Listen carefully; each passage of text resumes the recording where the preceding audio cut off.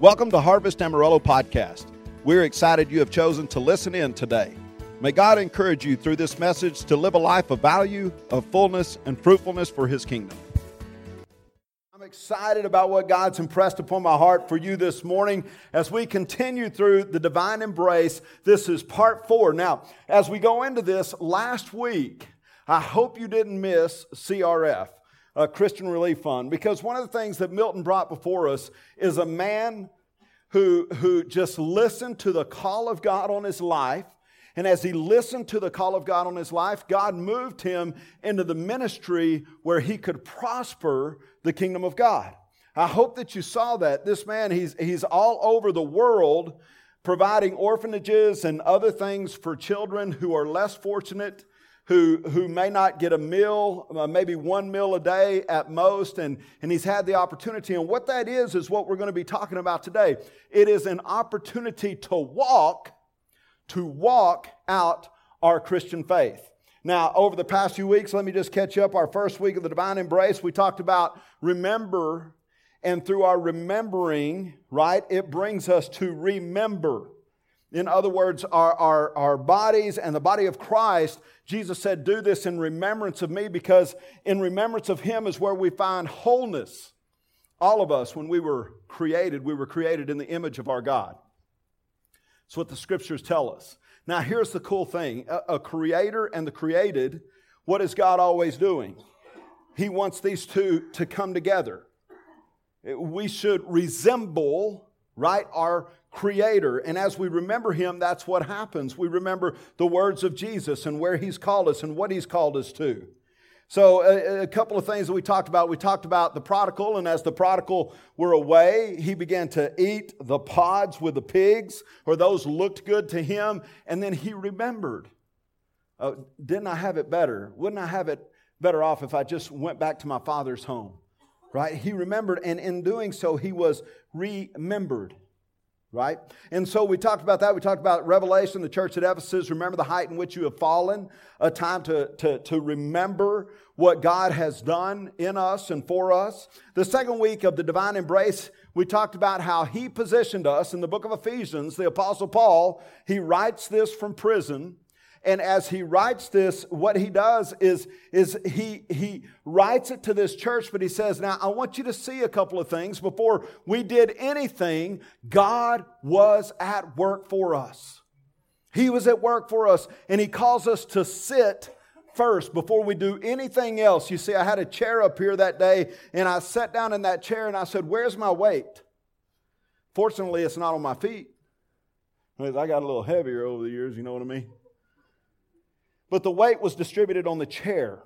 As we sit with God, our weight distributes upon Him. And He begins to pour in to us. So He positioned us first to sit. And to experience His love is to sit with Him and see what all He has done. Before we ever did anything, God was at work. He chose us. He adopted us. He lavishly loves us. He takes pleasure in us. He made us alive. And He has seated us in the heavenly places before we did anything other than choose Him, other than our belief in Him. This is what He's done for us.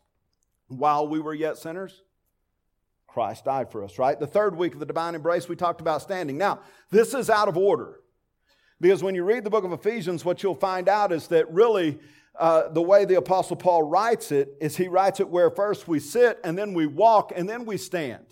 But because of Milton coming in and on Orphan Sunday and some other things, I rearranged this. I wasn't changing the Word of God. It's very important that you see how the Apostle Paul wrote this. He talks about first we sit and then we actually walk before we stand. And what he means by this is that as we walk out our faith in the Lord, there are going to be times when the fiery darts of the devil. That's always difficult for me to say. You know, I even practiced that before I got up here this morning. Still have trouble with it. But as we walk out our faith, what's going to happen? Our faith is going to be challenged. And it's then that we have to learn to stand. Take a stand. But we changed the order a little bit just based upon what we had scheduled. But just remember this, the correct order is actually walking and then learning to take a stand through our walk. As we walk throughout this life, our faith should grow deeper and we should become stronger. I shared this maybe some years ago about living in Arizona. And while I was in Arizona, there was a dome that they built. And within this dome, it was supposed to be self-sufficient. So they could grow their own plants, and some people volunteered to live in there, this ecosystem of itself. And what they found were, because the trees had no resistance to wind, eventually when the trees became so tall, it was called a biodome. Matter of fact, the Biodome 2, I believe, is what it was called. And the trees began to fall over because there was no resistance. You see, as we walk out our faith, we're gonna come into some resistance, if you will. But our faith should grow stronger. Our roots should go deeper, so that when the time comes to take a stand, we know who and whose we are. Right? And so then the third week we talked about, of course, the stand and gave the example of the chair. When I sit, something else holds my weight. But then when we stand, right, we're called to stand in Christ Jesus. And then finally today we're going to talk about this walk. All right? What does the walk look like in our life? Because many of us are trying to discern the call in our life. God, what have you called me to? Now, here's what God has called you to. He has called you to Him. It's the first thing we've got to learn. The first voice that we hear that brings us to our centrality is the voice of our Master, the voice of our Creator, the one who created us. And as His voice goes out and He calls us, what happens then? We respond to that voice. So He first calls. His sheep know what?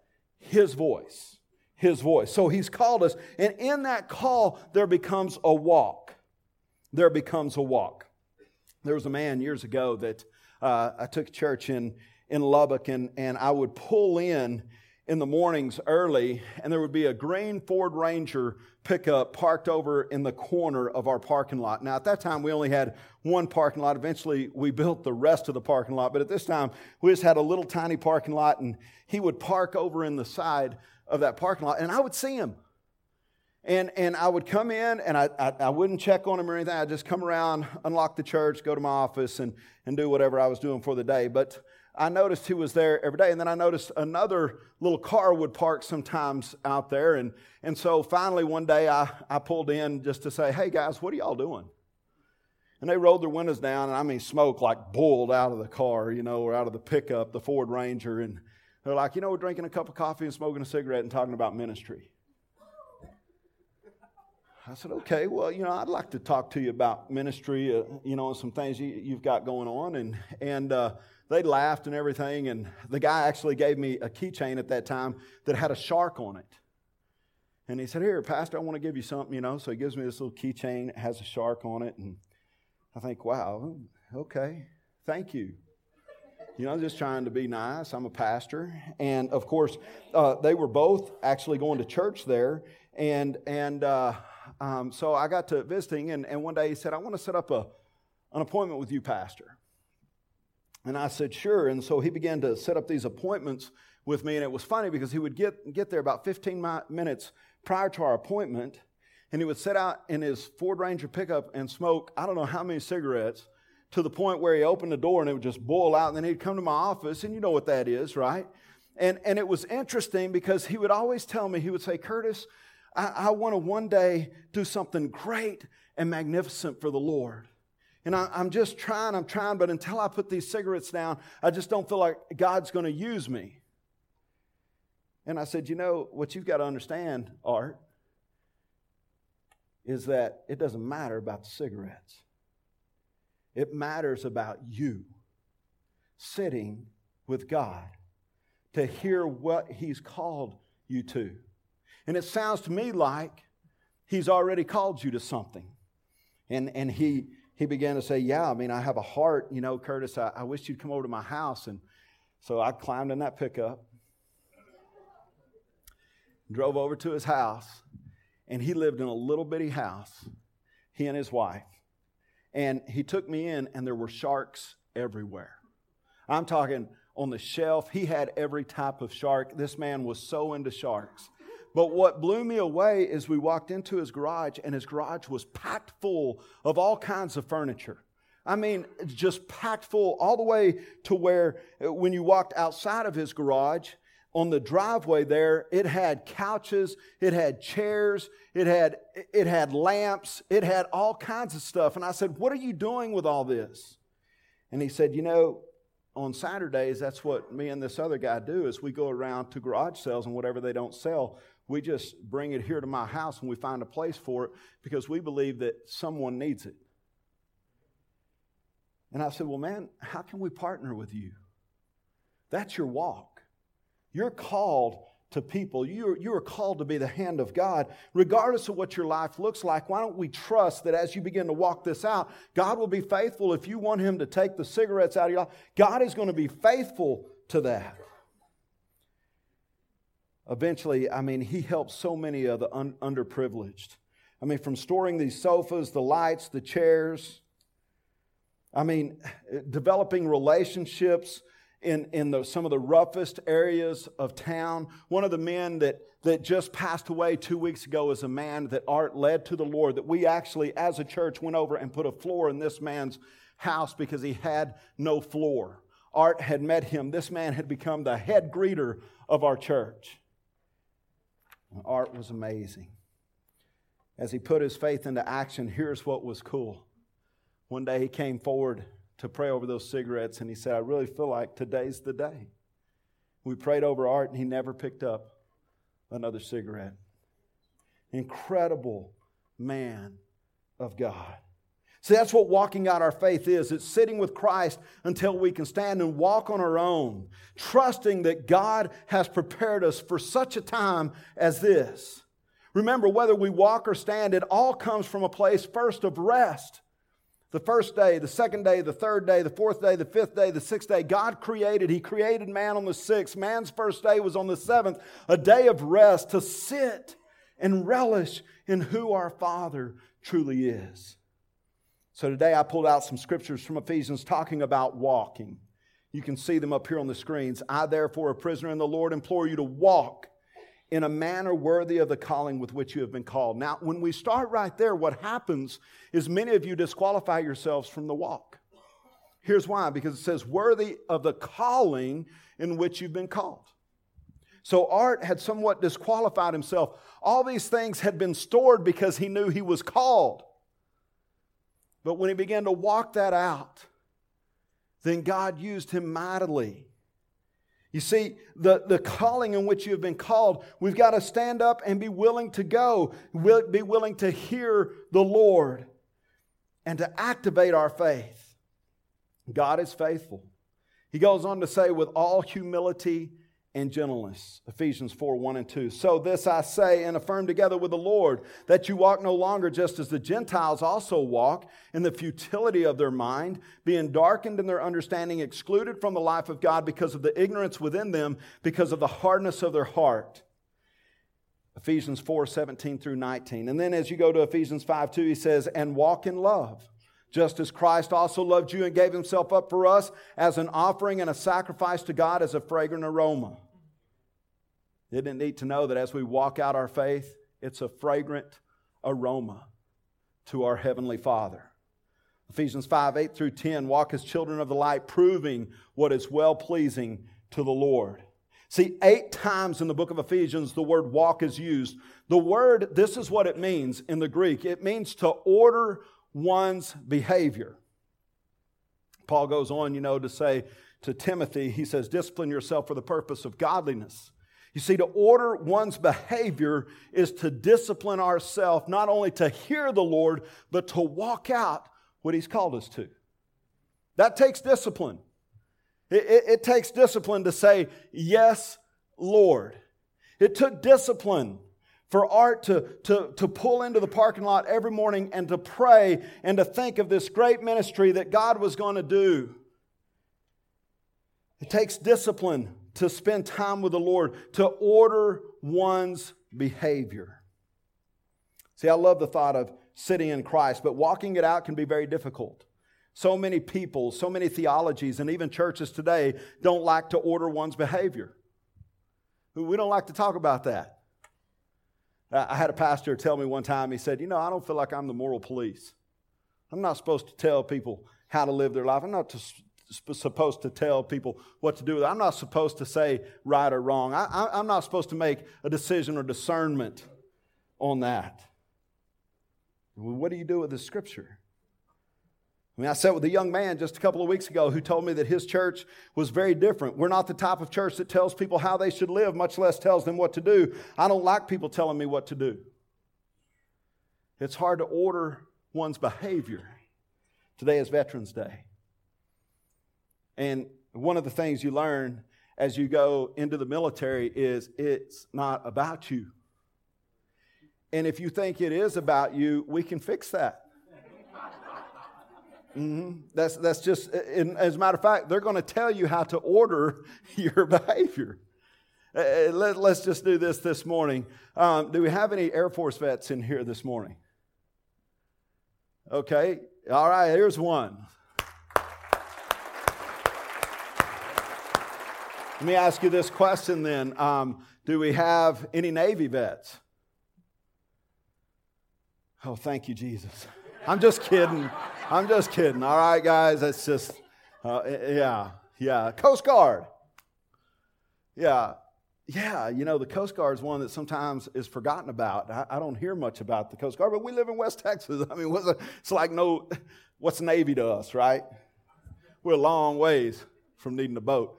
But, and then, of course, we got the Marines. And I know we got, yes. And then let's go ahead and say it. Let's go ahead and say Army. Are there some Army in here? Are you kidding me? Yeah. All right, here we go. Thank you, men. I want to thank you, men. And there are some women as well. Thank you for ordering your behavior for the sake of a greater vision. Thank you.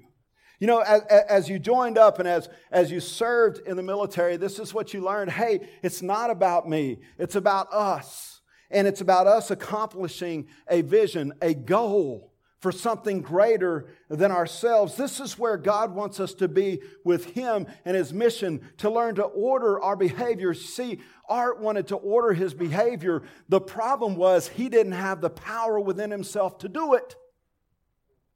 It had to be a power greater. And when he yielded, he could hear the call. But he said, hey, I want this for me. I want to win this battle going on within me. And when he learned to sit and allow God to say, hey, not only did I give you that vision, Art, I'm about to give you the power to overcome any temptation, any situation in your life so that vision can be accomplished. But you've got to learn to yield. You see, the post-Christian culture and sometimes the post-Christian church simply wants just the grace to be saved without making a difference in their behavior. There is no holiness in this. We are called to walk in a manner worthy of the calling in which we have been called. See, we live in a time that often says there is no absolute truth. You go to a university today and you'll probably hear this. There's no absolute truth, so there's no ordering of behavior. So we can live wildly. Well, let's just stop right there and talk about wildly for a moment. You've got to be comparing that to something. We can do what we want with what we have as compared to who? Those who can't. You see, there's always a centrality that somewhat we come back to. There's always an order. God is not the God of chaos. He is the God of what? Order. There is a true north. There is an absolute truth, church. And in order for us to order our behavior, we have to first believe in the absolute truth. Jesus said, I am the way, the truth, and the life. Jesus goes before Pilate. In John chapter 18, there's a conversation here. And Jesus basically says, he who is with me is on the right side of truth. He who is with me, he who believes in me. You see, our challenge today is this challenge of autonomy. That absolute truth is whatever we think, whatever we believe, however we choose to live our life. It's no one else's business. Even we as Christians have no business being in other people's business. You've probably heard that said. And if we judge in the wrong way, if we're anything other than fruit inspectors, if we don't have a pure heart, Jesus has something to say about that. I'm with you. But truth for His body is alive and well, and it sets our moral compass. It orders our behavior. See, autonomy, the Greek word there is auto, self, meaning self, nomos, which means law. It means I'm going to govern myself. And when that happens, we no longer sit with the Lord because we believe in our own strength instead of His strength to be our overcomer as we walk out our faith. See, Paul is giving a huge warning here. A huge warning. Don't become callous like the Gentiles, having given themselves over to sensuality and the practice of every kind of impurity and greediness. In other words, they live under autonomy. Their own government, they govern themselves, which is bound for destruction. Watchman Nee stated it this way: unless we bring heavenliness into our dwellings, into our offices, our shops, kitchens, and practice it there, it will be without meaning. We've got to take godliness in our walk because it's who we are. We've got to order our behavior, or better, let God order our behavior in our walk. That's what He wants to do in each and every one of us.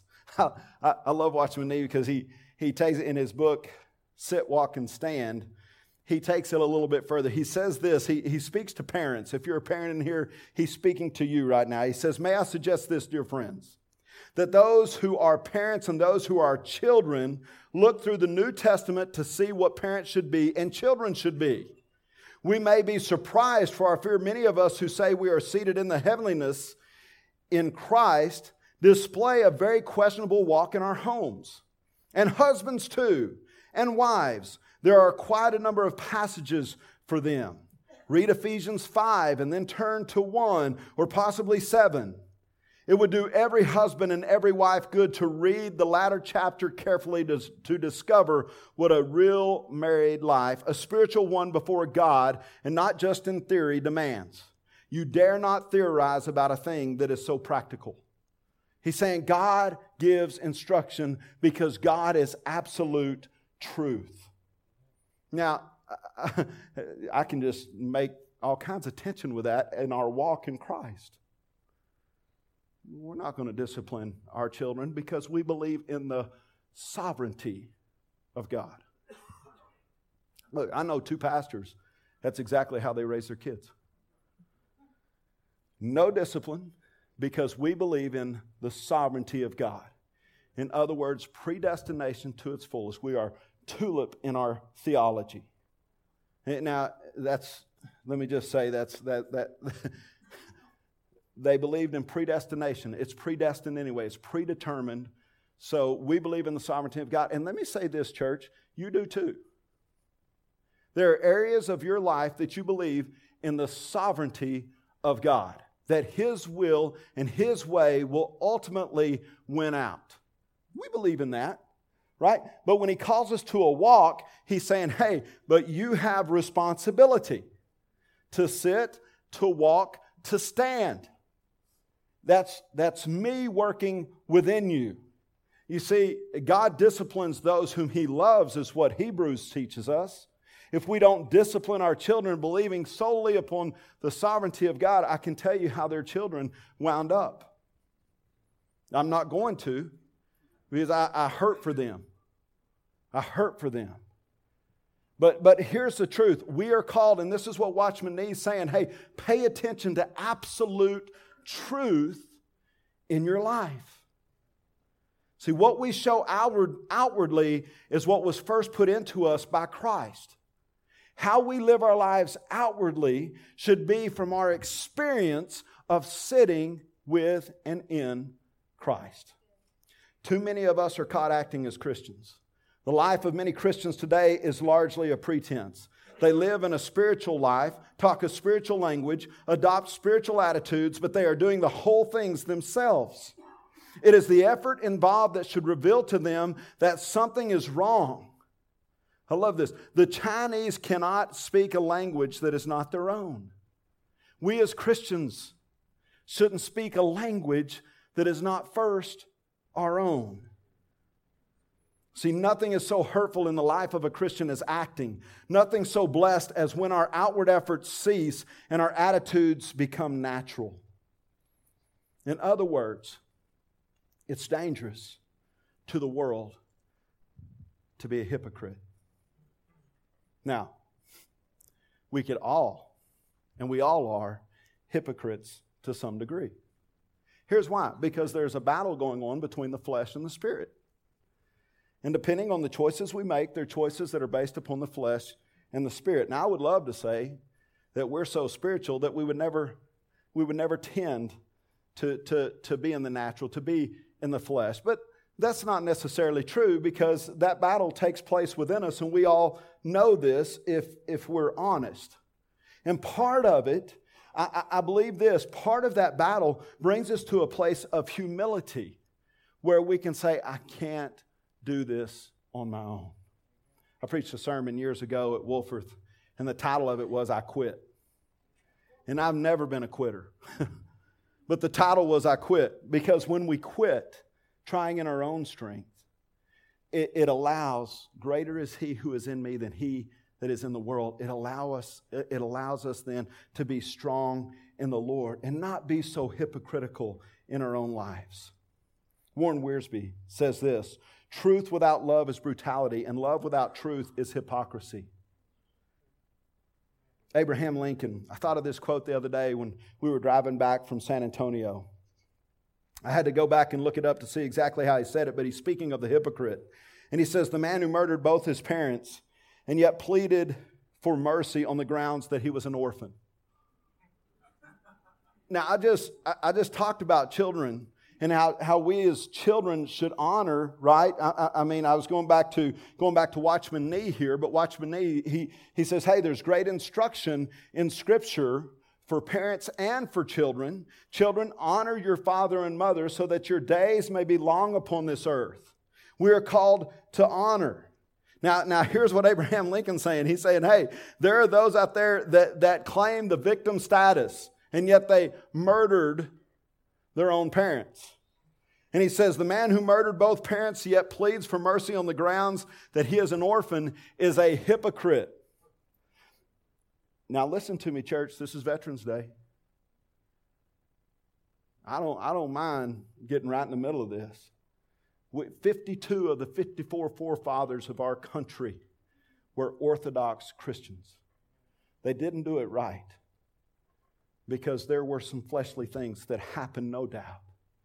I wouldn't want to go back to those days, but today we stand at a risk of losing the very freedoms by not honoring those who have gone before. It happens throughout our life. We can't play the victim status. We got to say, no, God, thank you. It's like Milton said last week, we have won a lottery by being born in the United States in order to serve the world. Now, how do we do this? How do we walk in the Lord? The first thing is to know something that I think is very important. As you grow in the Lord, if you're not careful, we'll still want to do things in our own strength. If you've been delivered from a sin, what do you hate most? The sin you were delivered from. Ask an alcoholic. An alcoholic, he or she will tell you, hey, I hate that stuff. And sometimes what happens, we not just hate it, we hate that sin that we finally overcame in our life, right? It becomes the enemy, and then anyone who participates in it can become the enemy as well. We can do this in and with anything. Oh, we finally overcame lust in our life. And yet a couple has an affair. Oh my gosh, you know what they've done? I mean, geez, they should know better than to do that. I mean, how long have they been in church? I mean, can you believe? And Jesus saying, wait a minute. You never lusted? See, if we're not careful, we'll become judges like that as we grow in the Lord. It's so odd to me how that works. Lucifer himself, he did well. There was no one who brought praises to the Lord like Lucifer. He winds up in the heavenlies with a heavenly angelic choir that sings praises. He was decorated. He was all these things, but he became autonomous, wanting this self-government. He became prideful. He became judgmental, and eventually he judged the very God who gave him the position to walk in his calling. See, there are just and unjust. There's no doubt. Philippians 2:10, work out your own salvation with fear and trembling. See, until we are willing for God to work it in, it is useless for us to try to work it out. Man, that's good. Who wrote that? Until we are willing for God to work it in, it is useless for us to try to work it out. We too often find faults in others, demanding more of them than we do ourselves. If we're not careful, we'll find ourselves becoming preoccupied with what is and what is not right. We are then attempting to vindicate our actions. Mother Teresa stated it this way: if you judge people, you have no time to love them. Is it right for someone to strike me on the cheek? Definitely not. But the question might be, do you only want to do what's right? Our standard of living should not be one of right or wrong, but it should be the cross. The cross wasn't fair. His righteousness for my sin. We can't do this from a place of the flesh. The flesh calls for fairness. The Spirit calls for redemption. Ephesians 4:32, forgiving each other, even as God also in Christ forgave you. When the Lord Jesus died on the cross, He did not do so to defend our rights. Our goal is to be conformed with and in Christ. Guys, I tell you, when I wrote that, that's so challenging for me. Alice and I, it's funny because when we went on a 4-day retreat weekend, we would say it's known as a marriage intensive. I thought it was going to be a retreat.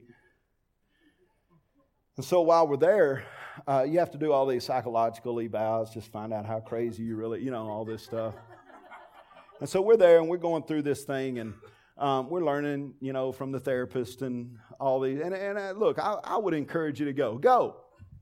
All right, you find some things out about you and your spouse and some other things. But as we were there, here's what our psychologist said. She said, now, the interesting thing about you two is your affection for one another. Because y'all really do love one another. And the reason why I think it's interesting is because both of y'all score extremely high on the judgmental, on fairness. Where normally that creates tension in a marriage. Because marriage is not what? Fair. Look, if you're not married, you don't know this. You just think, one day I'm going to fall in love. This is going to be wonderful. She's going to be so right. She's going to follow me around. She's going to believe in everything I say. Okay, good. But when this gets on this finger, there are going to be times that she's going to say, I've been at work all day and you were off today, and why aren't the dishes done? That's not what? Fair. It's my right to take the afternoon off. You had the whole day off. And so it was interesting because we were like, well, we've had those conversations. We just chose not to let those dictate who we are. You see, even though we were yet sinners, Christ died. Christ forgave us. We've got to measure things to the cross. He didn't do this to defend our rights. Because if He did, then we would just be concerned with what's right or wrong. Our goal is conformity with Christ. So as we look at how to process this, the first thing we need to see is how Jesus said to process this. We learn to abide in Him. John 15:5, I am the vine, you are the branches. He who abides in me, in other words, he who will sit with me and listen to me and be encouraged by me and see the call, see the vision from the heavenlies that I'm willing to give him or her. See that. If you'll abide in me and I in him, he will bear much fruit. If you abide in me and my word abides in you, you will ask what you desire and it shall be done for you. Now, to me, this is where Art really played out because he could see the need and what he had been called to. He needed to be empowered. And when he learned to sit with the Lord, not only was he empowered to fulfill the vision that God called him to walk into, but he was empowered to overcome the very sin that he wanted to overcome. See, God will perfect every person as he or she abides in him. The Apostle Paul stated it this way, we are confident of this very thing, that he who began a good work in you will perfect it until the day of Jesus Christ. God's at work, perfecting us in his call. The third thing is, look, don't be, this is the third and final thing, but don't be frustrated if you feel like, man, I just can't seem to untrack.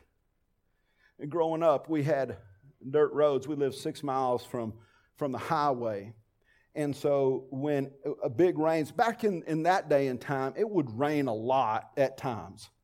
Sometimes 5 and 6 inch rains actually happened here. I mean, it's right after the flood. Noah, and it was just a lot of, but here's what would happen. Eventually, there would be what we called ruts made in the road. And my dad, he just believed that forget the ruts. You got to get out of the ruts. And in order to do that, you got to drive 50 or 60 down a muddy road and just straddle them, and just keep, because we had 2-wheel drive vehicles back then. I mean, it was anyway, so as we'd fly down, right, but he believed you had to get out of the ruts. Now, you may be frustrated today because your road has been muddy and there are a lot of ruts in the road and you're trying to say, hey, can I get out? If I get out, I get a little sideways. Well, look, you got to learn to walk. I don't know of a child that doesn't learn how to walk. They generally don't just pop up and say, all right, I'm going to go get the mail. I'll see you here in a little bit. It doesn't work that way, right? I mean, children kind of bobble. They have to hold themselves up standing. They walk a little ways. They fall. You encourage them. They get back up. They walk a little ways. They fall. Learn to walk. See, we sit forever with Christ that we may walk continuously before mankind. We sit forever with Christ that we may walk continuously before mankind. Forsake for a moment our place of rest in him. And look, and immediately we are tripped and our testimony in the world is marred. If we forget to sit, if we forget to rest in him, and I'll tell you this, our world is at such a pace that's what it's looking for. The prince of the air, as Ephesians puts it, the prince of the air, the demons that are out, if they could steal anything, they would steal your time, because if they can get your time, you will no longer sit, you'll simply try to walk without his power. I mean, even in Acts chapter 1, when Jesus gives the Great Commission, right? When Jesus is saying, hey, you're about to go out into all the world. I mean, I know he's getting ready for his ascension. But in Acts chapter 1, it's interesting to me how Jesus puts it. He says, wait until the Holy Spirit has come upon you. And then you shall be my witnesses in Samaria, Judea, and all the ends of the earth. Then you will be. Sit with me, so that I can empower you to walk out there. If we forsake that, we run a risk. Abide in Christ and we are empowered to walk in him and have fruit in our life. Ask and it will be given to you. Isn't that a blessing? Blessed. Now, when we walk it out, just know that it might look a little bit different. I'm a just person. I'm pretty black and white on things. God has really had to work on me. Read Matthew 5 through 7. Because it looks so different. It's such a challenge to me. I'm still trying to get there, church. Blessed are you when people insult you, persecute you, falsely say things about you. Rejoice. I generally don't rejoice. Did you say that about me? We got 72 hours to clean that up. Jesus says, you are the salt, but if the salt loses its saltiness, you are the light of the world. A city built on a hill. Am I? You have heard it was said, you shall not murder, but if you are angry with your brother or sister, you will be subject to judgment. Lord Jesus, settle matters quickly within 72 hours. It doesn't say that, but it says, Jesus did say, settle matters quickly with your adversary. He went on to say, anyone who looks lustfully at a woman commits adultery.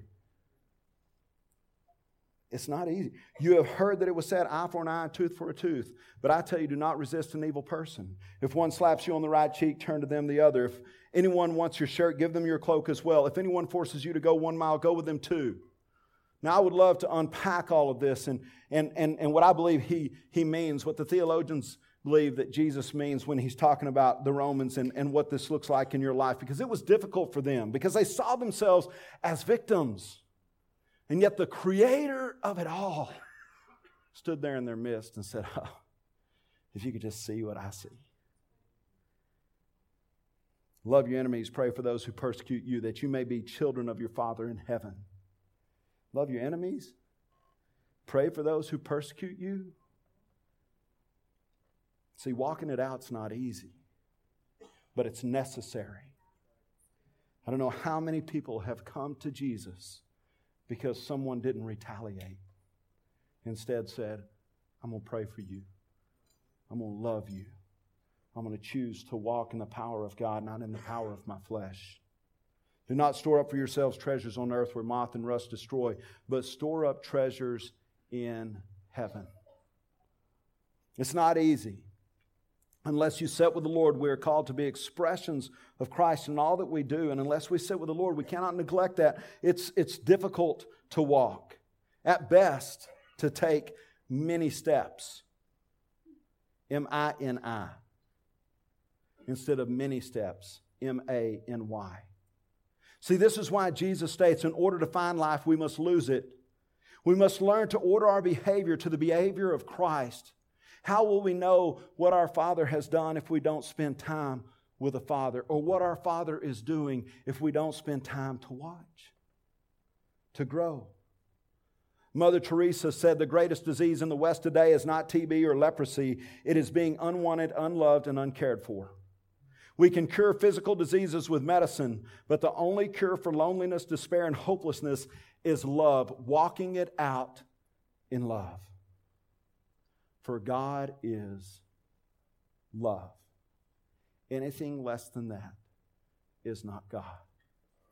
We walk in His love. Where are you today? How about this question? How is your walk with Him?